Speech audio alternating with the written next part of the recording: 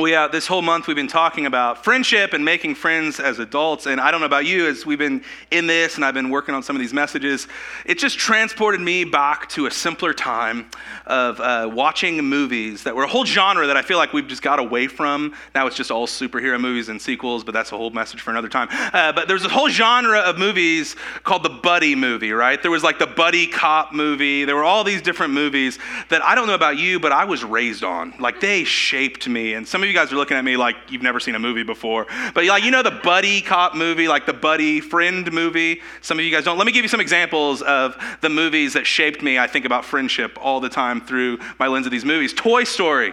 Right? You think about like Woody and Buzz. You've got Tom Hanks and, what's the other dude's name? Tim Allen, right? Yeah.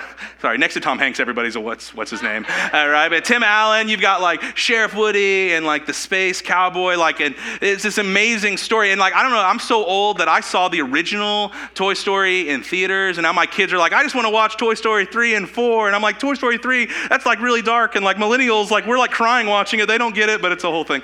Love these movies so much. And I feel like our theme song, we should have just sang it all corporately in worship, would have been, You've Got a Friend in Me, right? In Randy Newman voice, it would be the only appropriate way to do that, right? Another movie, I got a little bit older, and this is like one of my favorite buddy cop movies ever, Rush Hour. Anybody remember this movie, right? This is 1998. There was a period of cinematic history where Jackie Chan owned Hollywood, and he was in everything. And Chris Tucker as well. Like, these guys were in everything. They actually made a trilogy out of this movie, but I stand behind, I'm like, original movie guy right here. Like two cops from different parts of the world taking over this like worldwide crime syndicate. They're trying to take them down. And man, I just like think about this movie and I feel like I can taste like room temperature Papa John's pizza and Code Red Mountain Dew from my youth of watching this movie and quoting every line. And I actually looked for a line that I could quote, and I don't want to get canceled, so I'm not going to quote anything from this movie. Anyway, it's a cinematic classic, but I think no other buddy movie shaped my generation more than this next film, Dumb and Dumber. I don't know if you guys knew this, but this movie won the Oscar for most quoted by teenage boys in the early 2000s. And I mean, like so much of my life just comes back to a Dumb and Dumber. Samsonite, I was way off. Or our pets' heads are falling off. We say that one all the time around the office when things aren't going well. But like just incredible cinematic masterpieces, right? I mean, think about these movies and they shape me on how I think about friendship. But one of the interesting commonalities with all buddy movies, friendship movies, these three movies, is that there's an arc of the friendship. That they don't just like meet each other and stare at each other in the very first scene of the movie and say, did we just become best friends? Let's go do life together, right? There's conflict in all of these stories. There's challenge, there's character growth. Many times they don't begin as friends, they're enemies, and then they become frenemies, and then they become friends. You guys know what I'm talking about? They go on a journey. They're both coming, all these characters are coming from very different worlds, having to work together. There's actually in every one of these movies, there's a friend breakup scene to where things get so bad they don't see eye to eye that there's a dramatic moment when they're going their own direction, and then they come back together saying, we need each other to actually accomplish this task. Every one of these movies does this. And I think that there's like some ancient wisdom that Hollywood taps into that actually is from our scriptures. That we understand that any friendship worth its salt is going to have conflict. There's going to be hard things and hard conversations that are going to help define any friendship worth anything. It's actually some of this ancient wisdom I think that Hollywood picks up on is from Solomon, and it's Proverbs. And this sounds like fortune cookie wisdom. It's been so like all over the place, or it sounds like a truism that you just find on something at Hobby Lobby. But this is actually from the Bible, and this is actually true. It says this in 27:17, Proverbs, as iron sharpens iron, so one person sharpens another. Like, I've just heard this so much in my life that it almost sounds dull. It almost sounds like, yeah, roll my eyes. That's what happens, right? We need to like push back on each other and then things get sharper. We get better. But it's interesting if you think about the original culture that this phrase of wisdom comes from. Iron sharpening iron was something like a sword sharpening another sword, something that was tough and actually used for violence, violently clashing against another sword. iron sharpening iron is not just like sharpening your Cutco knives in the kitchen, right? It was this idea of conflict actually helping us become sharper, actually helping us growing to who we're created to be, growing into the function that you and I were created to function with. So today, as we land the Friendology series, we're going to talk about another element of Friendology, actually getting friendships right. That's not fun. It's not cute. It's accountability. Who's excited to talk about accountability? No one! Like, it's that kind of a thing, right? Because it's like feels so uncomfortable, and there's so many caricatures of what accountability actually is that just permeates our minds and maybe our past experiences, but definitely the media that we digest and watch as well. Like, I found this clip from the TV show How I Met Your Mother about accountability. See if you guys can resonate with this. Hey. Marshall, this is an intervention. It's about the hat. What? No. Okay, I have it under control, okay? I can take it off whenever I want. Dear Marshall, I do not like that stupid hat. I want to beat it with a bat. Or maybe stab it with a fork. It makes you look like such a dork. I think we should just... Spray tan? They reel you in with a coupon and then you just get hooked. Oh, we know, sweetie, we know. No. This is a new sweater. What? The magic tricks. Specifically those involving fire. Magic tricks? Guys, interventions are supposed to help people, not attack every little thing you don't like about them. I'm sorry, but that really steams me. That really burns me up. I mean, I am filled with a white-hot rage.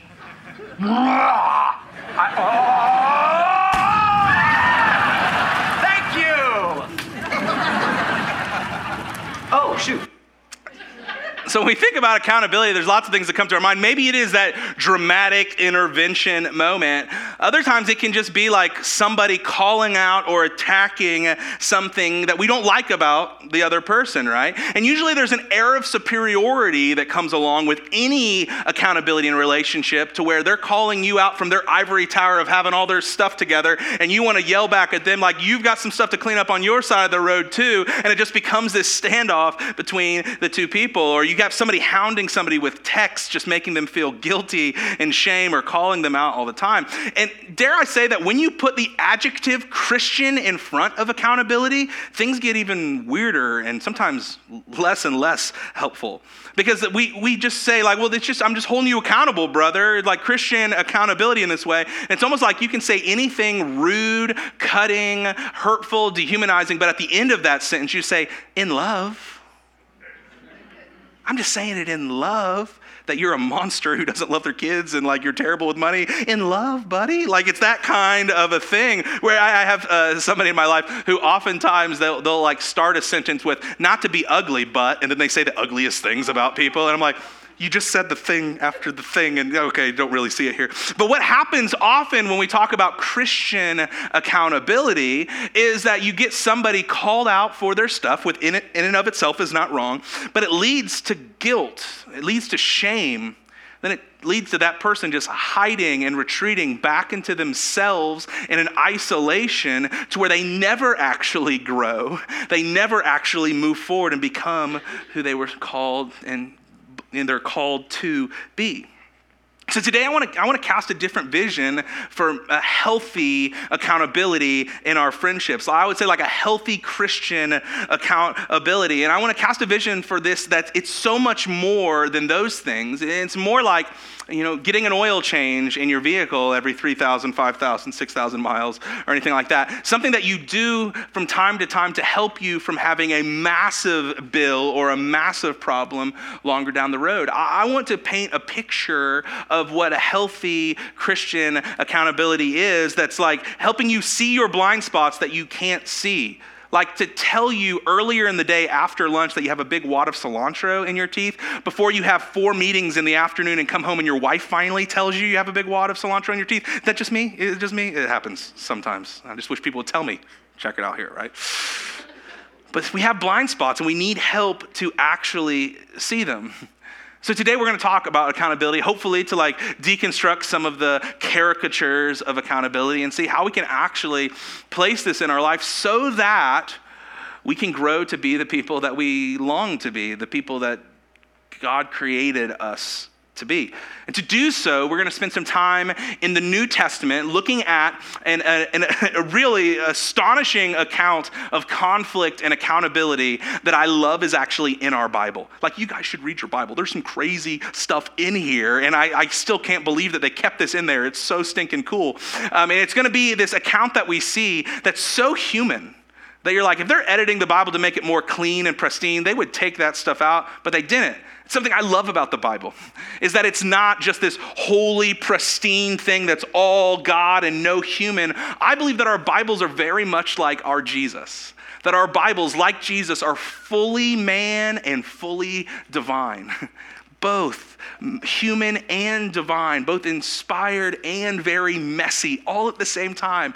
And that helps me trust the Bible. I love it so much, but I'm getting on a tangent here. Let's go back to the story that we're going to look at this morning. And to set the stage, it's in our New Testament. And to do this, we need to talk about what Jesus was up to in the first century. Jesus comes onto the scene from a no-name family, from a scandal-ridden past, and he comes into adulthood, and he says that the kingdom of God is at hand. The rule, the reign, the order of God, the way of living life in rhythm with God, it's now at hand. It's available for all kinds of people. And so he started to teach about this kingdom, to explain what it was like. He started to exemplify this kingdom by the way that he forgave and that he showed mercy and compassion and spoke about justice and the way he included outsiders who were told that they didn't belong. And ultimately, it got him killed. And he went to the cross in a sacrificial act of love that was like a stamp at the end of his kingdom message saying that this is what life is truly all about. And then 3 days later, God the Father vindicated him and raised him from the dead at the very first Easter, saying that there is a life that even death and sin could not extinguish. And it's in Jesus. And then for 40 days, he walked with his disciples and appeared to his disciples, and he was prepping them. He's like, hey, this whole kingdom of God thing, you're next. You're going to lead this thing into the future. I want you to teach everybody what I obeyed you to do. I want you to baptize people, inviting them into this new family of the kingdom of God. And you're going to lead this thing and take it everywhere. And then we're entered into this period of history called the early church, where Jesus' disciples are trying to lead this Jesus movement led by the Spirit of God and not the presence of Jesus. And it's beautiful, you guys, but it's messy. And there's a lot of conflict that's going on in the first century as they're picking up the pieces, trying to figure out how to be Jesus' people without Jesus being right there with them. And there's an ethnic conflict that's in the background of your entire New Testament, and it's kind of hard for us to understand, but I want to do my best to try to set the stage for us, because Jesus was Jewish, and all of Jesus' disciples were Jewish, but there seems to be this thing going on in the first century to where God is moving and speaking to and inviting people that aren't Jewish to come be a part of his family.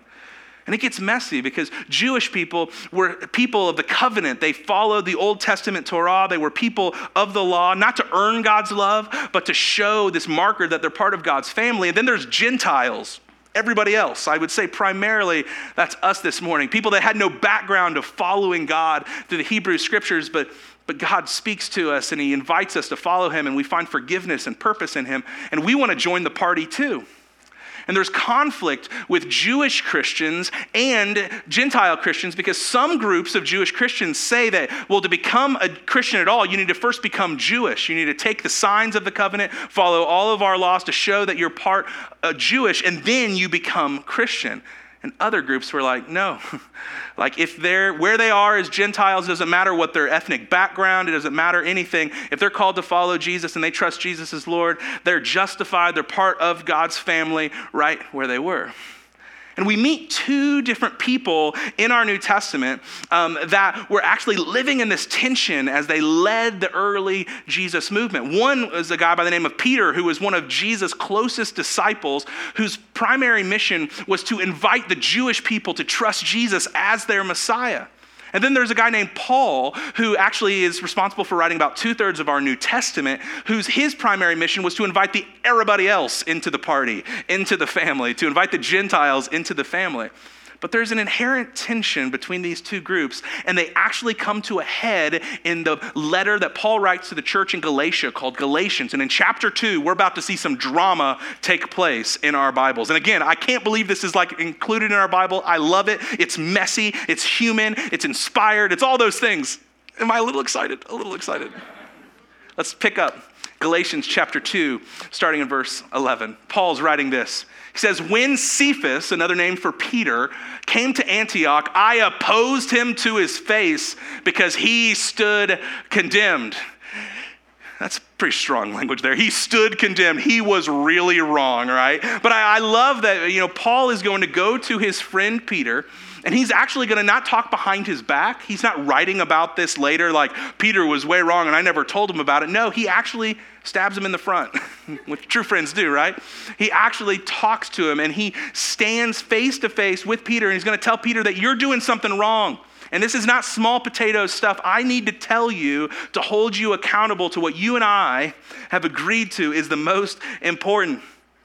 I love the realness in this, but I also love like face to face. Like, man, we lose this so much with our screens, don't we?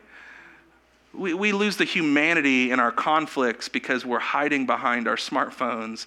We're hiding behind our laptops and iPads all the time.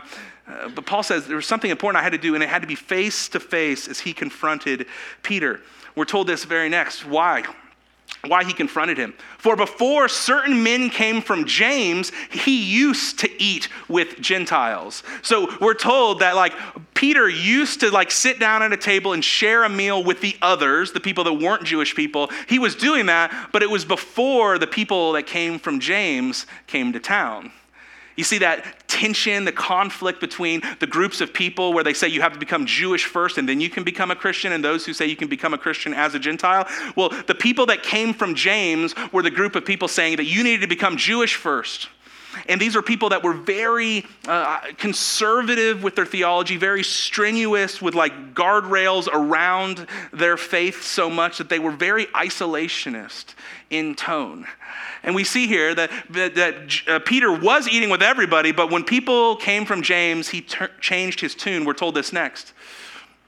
But when the people that came from James, the conservative isolationist type arrived, he began to draw back and separate himself from the Gentiles. I picture Homer Simpson going into the bushes, right? They came from James. He used to eat with Gentiles. They arrived, he began to draw back and separate himself from the Gentiles because he was afraid of those who belonged to the circumcision party. Now, if you're inviting people to a party, do not call it the circumcision party. Bad invite, not going to get a good crowd, does not sound like very much fun. Sounds memorable, not very much fun, right? But Paul is calling the circumcision party, he's equating them with the certain men that came from James. Now, we need to understand a couple things here. There's this huge backdrop of first century Judaism or Jewish thought called table fellowship. And this is what Peter is going back and forth with in this moment. See, in the first century, it was believed, this was not written in the Torah, this is not biblical law, but it was Jewish custom, that who you ate with, you approved of everything about them. I'm so glad this is not our custom day because none of you guys would ever eat with me. But who you ate with, you approved them and you were connected with. And there were a certain group of Jews, the people that came from James, who believed that the way that they were called to follow God as a Jew was to separate and show a different way than what the Gentiles were walking in this moment. And so there's this conflict between the two groups. Now, the circumcision party, that whole deal there, just to cut it out, all the jokes, But this was the idea that people, that you had to become Jewish, you had to have a mark of the covenant, which was circumcision, to become a Christian. You can imagine that the line of middle-aged men at the new believers class was very short. Not a lot of people signing up for that. But we see this tension here, and we see how Paul is calling Peter out because he says, hey, before those people showed up, you sat with everybody.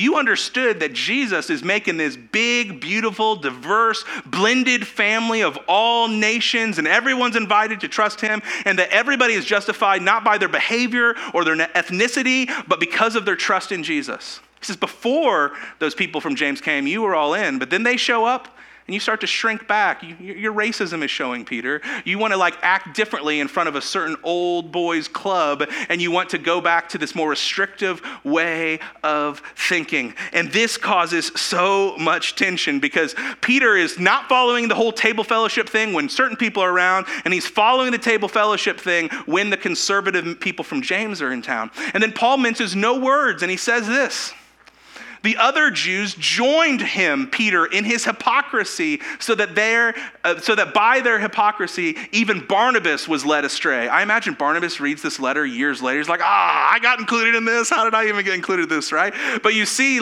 he's being called out for his hypocrisy.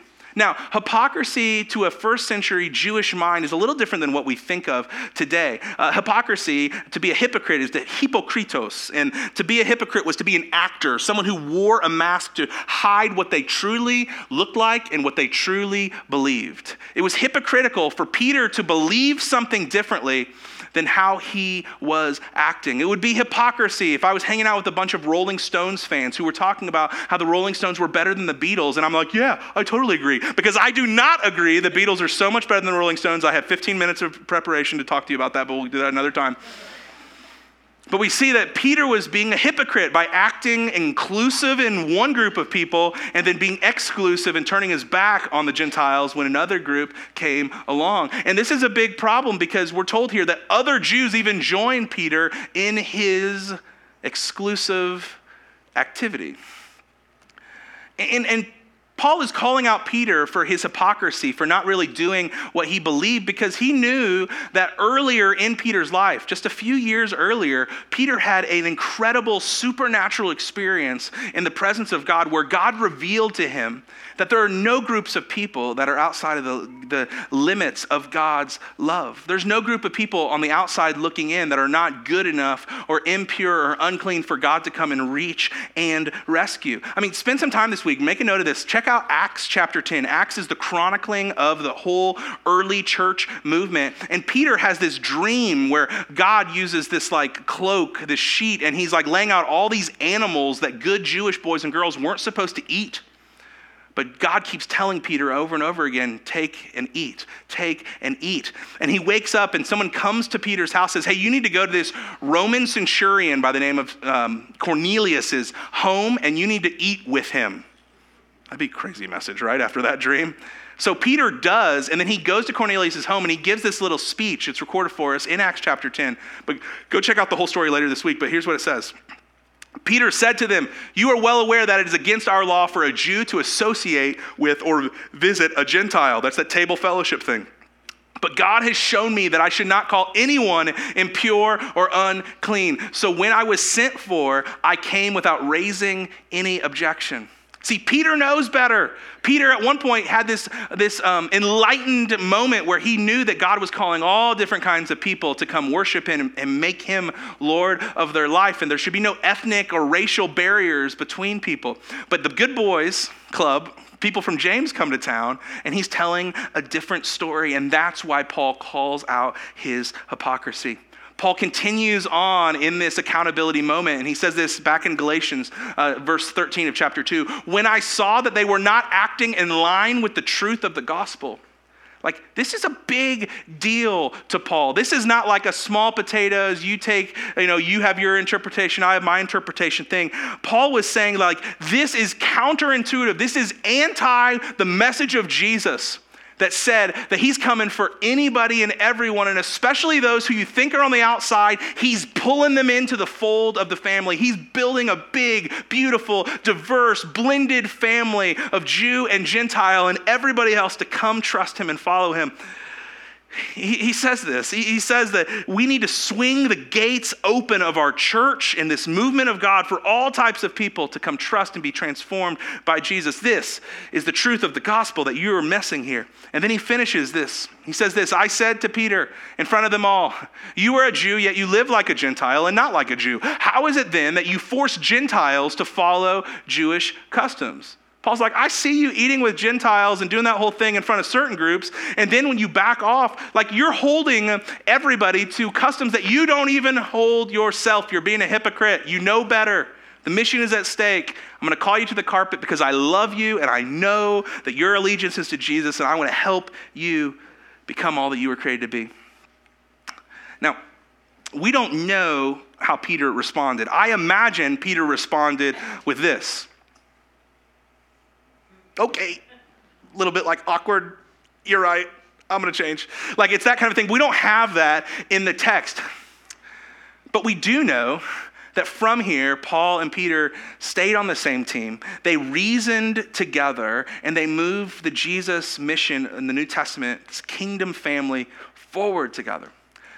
I think the question I want us to wrestle with for just a few moments is this.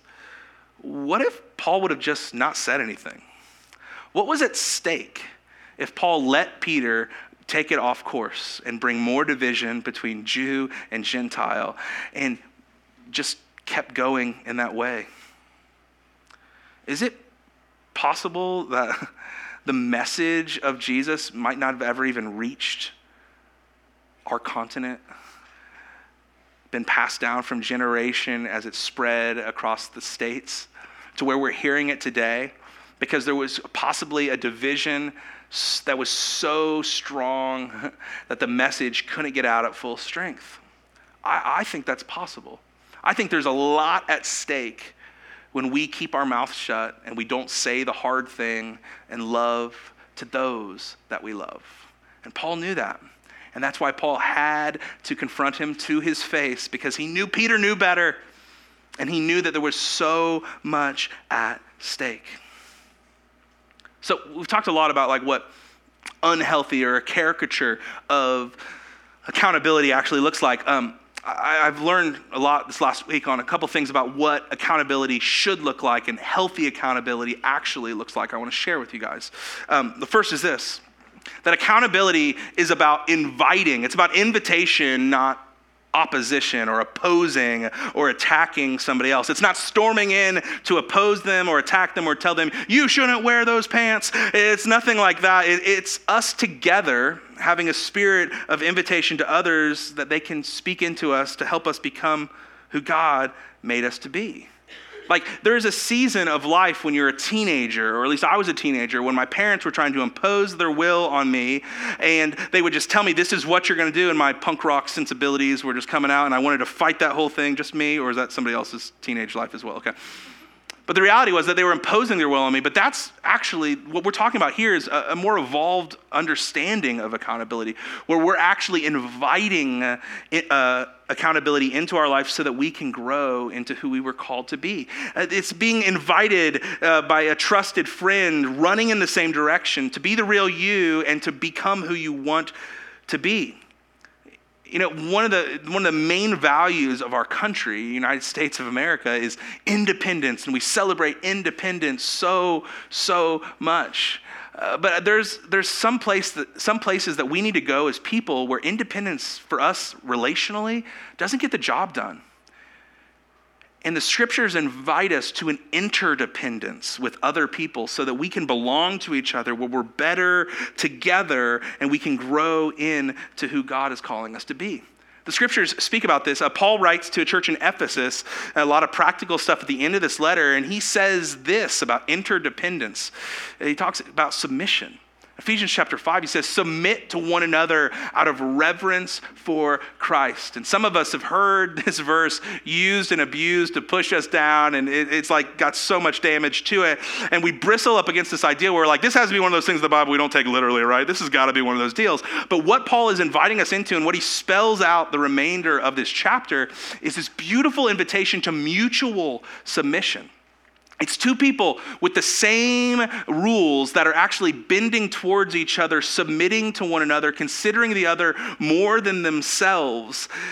And it's actually something that helps us grow into who we need to be. It's an interdependence model. And I think this is so powerful.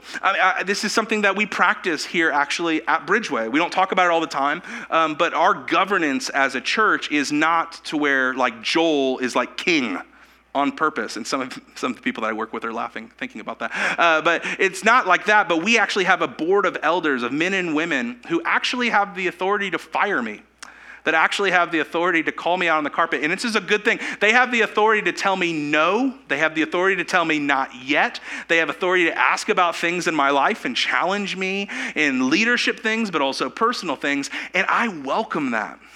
I welcome that because I know that I will be better and our church will be healthier if I'm not set up as a king, but I'm just a servant who has the role of lead pastor. And this is something that we can all grow in because accountability is about invitation, not opposing the other person, but having a spirit of inviting submission and inviting somebody to speak into your life. The next thing I learned was that accountability is about hard words, but not harsh words. Accountability is not about like letting the thing pass and never saying the hard thing, but it's about speaking in a way that's motivated by love and commitment and compassion. It's not about harshness. I mean, sometimes we have to say the hard thing, but I had somebody tell me long ago, I think this is so true, that if you say the right thing the wrong way, it always ends up being the wrong thing. If you say the right thing in the wrong way, it ends up being the wrong thing. Paul again writes to this church in Ephesus, and he says this in chapter 4, verse 15. Instead, speaking the truth in love, we will grow to become in every respect the mature body of him who is the head, that is Christ. Now, we need to grow. There's like this preposition here that we need to grow to become more mature and to grow up. And we do that by speaking the truth in love towards other people, to be motivated by love and the betterment of another person, that we say the hard thing. That's how we grow. We say the last 10%. We say what's really on our mind because we want that person to be the best version of themselves. But there's a huge difference between hard words and harsh words. And I found this, I've been saying this for years, and I did not come up with it, so please don't attribute this to me, but I don't know who to attribute it to. But I think this is so true. That our words can be a scalpel or a hatchet. Both cut, but only one cuts to heal. You think about that. Our words can be a scalpel to cut out infection, to cut out brokenness so that somebody can actually be restored, or they can be a hatchet. They can get in there and just cut someone up, destroy them from the inside out. Now, both of those tools, they cut, but one cuts to heal, a scalpel. The other cuts to just harm and break somebody up. And speaking the truth in love is not just saying in love at the end of that mean thing, but it's the heart behind it to help somebody grow, to help somebody see who they were called to be and help them take the next step. And the last thing about accountability, this is true accountability. Accountability is about growth, not discipline. It's not about smacking somebody on the hand. It's not about cutting somebody down to punish them so they learn a lesson. No, accountability is us saying that we want to grow, and this is the way that God calls us to grow from time to time.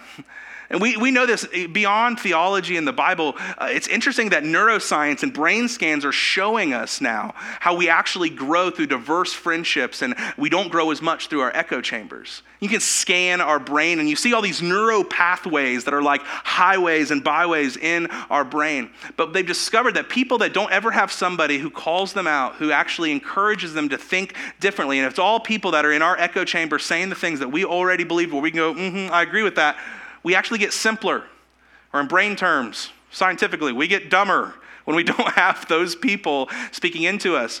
Our minds begin to look more just like county road grids and not instead of a metropolitan highway system with off-ramps and on-ramps and exits. Because we need to grow through challenging friendships and accountability. And this is actually like peppered into the very beginning of our scriptures, at the very beginning of the story in the creation poem in Genesis chapter 2. We're told this: Then the Lord God said, "It is not good that the man should be alone. I will make a helper fit for him."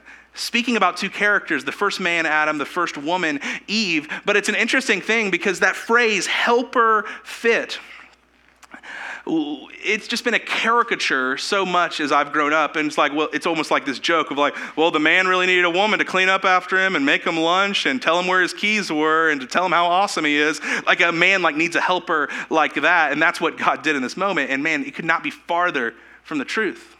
A little digging into the original language sees that phrase, helper fit, is a powerful, palpable, strong word and title. It's actually two Hebrew words, etzer kenegdo. Etzer kenegdo. And the word etzer is the word where we get helper. And we think of helper as this like meek little thing coming and helping out her man. But actually everywhere else in the Bible almost, every time you see the word etzer, it's used to describe God as a warrior, someone swooping in to save the day, to stand in front of opposition for a loved one. It's a very strong word used for God in our Bible. And then the word used for fit or suitable in other translations is the Hebrew word kenegdo, which means opposed or against. An etzer kenegdo, a helper fit, is the help that opposes. It's actually someone who comes from a different perspective out of love, and they help you by telling you that you're wrong. They help you by pointing out your blind spot. They help you by showing a different way. They stand opposed to you in a way to assist you to become all that you were created to be. That's what a helper fit is.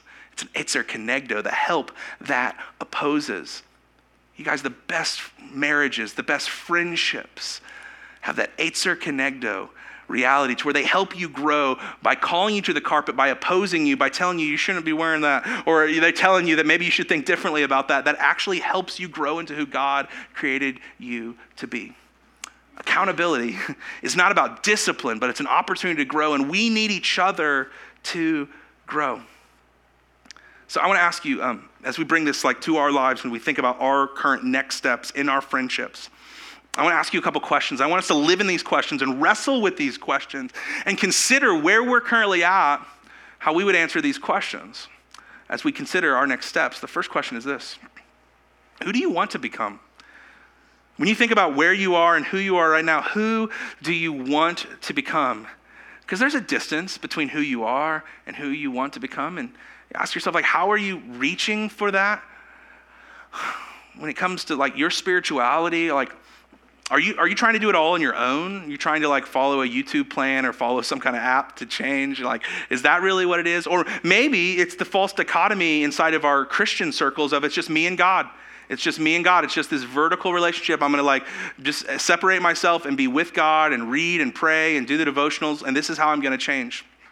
Is it possible that the distance between who you are and what you want to become is actually in a friendship? It's actually in an etzer kenegdo. It's in some help that can call you to the carpet and encourage you to become who you need to be. That it's not just you and God. It's not just you, but it's you with God, with other people that are actually there to support you and hold you accountable. Is it possible that that's your next step? There's another question. If you try to figure out who that person could be, like I think you should ask the question, who do you trust? If you're looking for accountability to become who you want to be, who do you actually trust? This is not just anybody. This is not like go on Facebook and be like, I need people to hold me accountable. Like if you want to hold me accountable on Monday, do the heart if you want to do it on Tuesday, and you go down the line. Please do not do that. This is not just anybody, but I think you need to ask the question, who do you trust? Because this is important. Who have you seen the fruit in their life? You've seen like the trail of their life and you're like, yeah, I want more of that. Who in your life has earned the right to speak truth and love to you? You've done enough life together. They know where you are and where you've been, that they've earned the right to speak into you and challenge you, and you know you're going to receive it because you know that they love you. They're in it for the long haul. And maybe for you, you don't have an answer to this question. Like, who do you trust? Who would you invite and to do this? And man, that breaks my heart, but I don't want you to stay there. Man, this is a great opportunity for you to say, like, yeah, I need to find somebody that I trust, that I want to follow them as they follow Jesus so that I can be who I want to be. And maybe that could be in a table group. Maybe that could be a relationship with somebody you already have in a table group that you take it to the next level and you ask them to help you in a very specific way. Maybe it's to put yourself out there and reach out to an old friend that you do trust, that you haven't talked to in a long time, but you need to find an answer to that question. And when you do, here's the last thing I want to ask you. So what's your plan? to invite them to be your Eitzer Kenegdo, to be that help that opposes, the people that love you so much that they'll stab you in the front so that you can heal, to shoot them a message, to invite them to hold you accountable. This takes you being authentic. This takes you being humble, saying that the path I'm on and how I'm doing it by myself, it's not working. But what's your plan? How do you actually do it?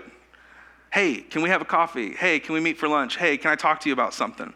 Hey, I really respect you and I'd really love to invite you to do this with me, for me. That's what it takes. I pray that some of us will have the courage to step out in that so we don't have to do it alone anymore. I love this quote from Rachel Held Evans, who's one of my favorite authors who's no longer with us. And she just wrote so beautifully about the power and the possibility of the church and authenticity and friendship. Rachel said this: imagine if every church became a place where everyone is safe, but no one is comfortable. Imagine if every church became a place where we told one another the truth. We might just create a sanctuary. I love the tensions that Rachel holds in this, right? Imagine a church where everyone is safe, everyone belongs, but no one's comfortable. Because in that belonging, Jesus is going to shake things up in us. Imagine if a church became a place where we told one another the truth. Not we get in our cars after church and we talk about somebody, but we actually love each other and know each other and have earned the right to tell each other the truth. And she says, maybe we'll just create a sanctuary. Maybe we'll create a safe haven from the madness of our world, where we belong to Jesus, yes, but we belong to one another as well. What a vision. You guys, through the series we've talked about it's hard to make adult friendships, to make deep, robust, trust-filled friendships. It's going to take us to make a commitment to a couple things. It's going to take us to make a commitment to move from accessible, just through our phones, to being available to actually show up. It's going to move us from wearing the church mask to truly being authentic and vulnerable with one another. And it's going to take us to find those relationships where there's interdependence and we belong to one another and we don't bristle, but we welcome people calling us out in love because of what we want to become. And the choice is ours. If we'll just stay in the shallow end of the pool or we'll grow into these friendships that you and I were created for.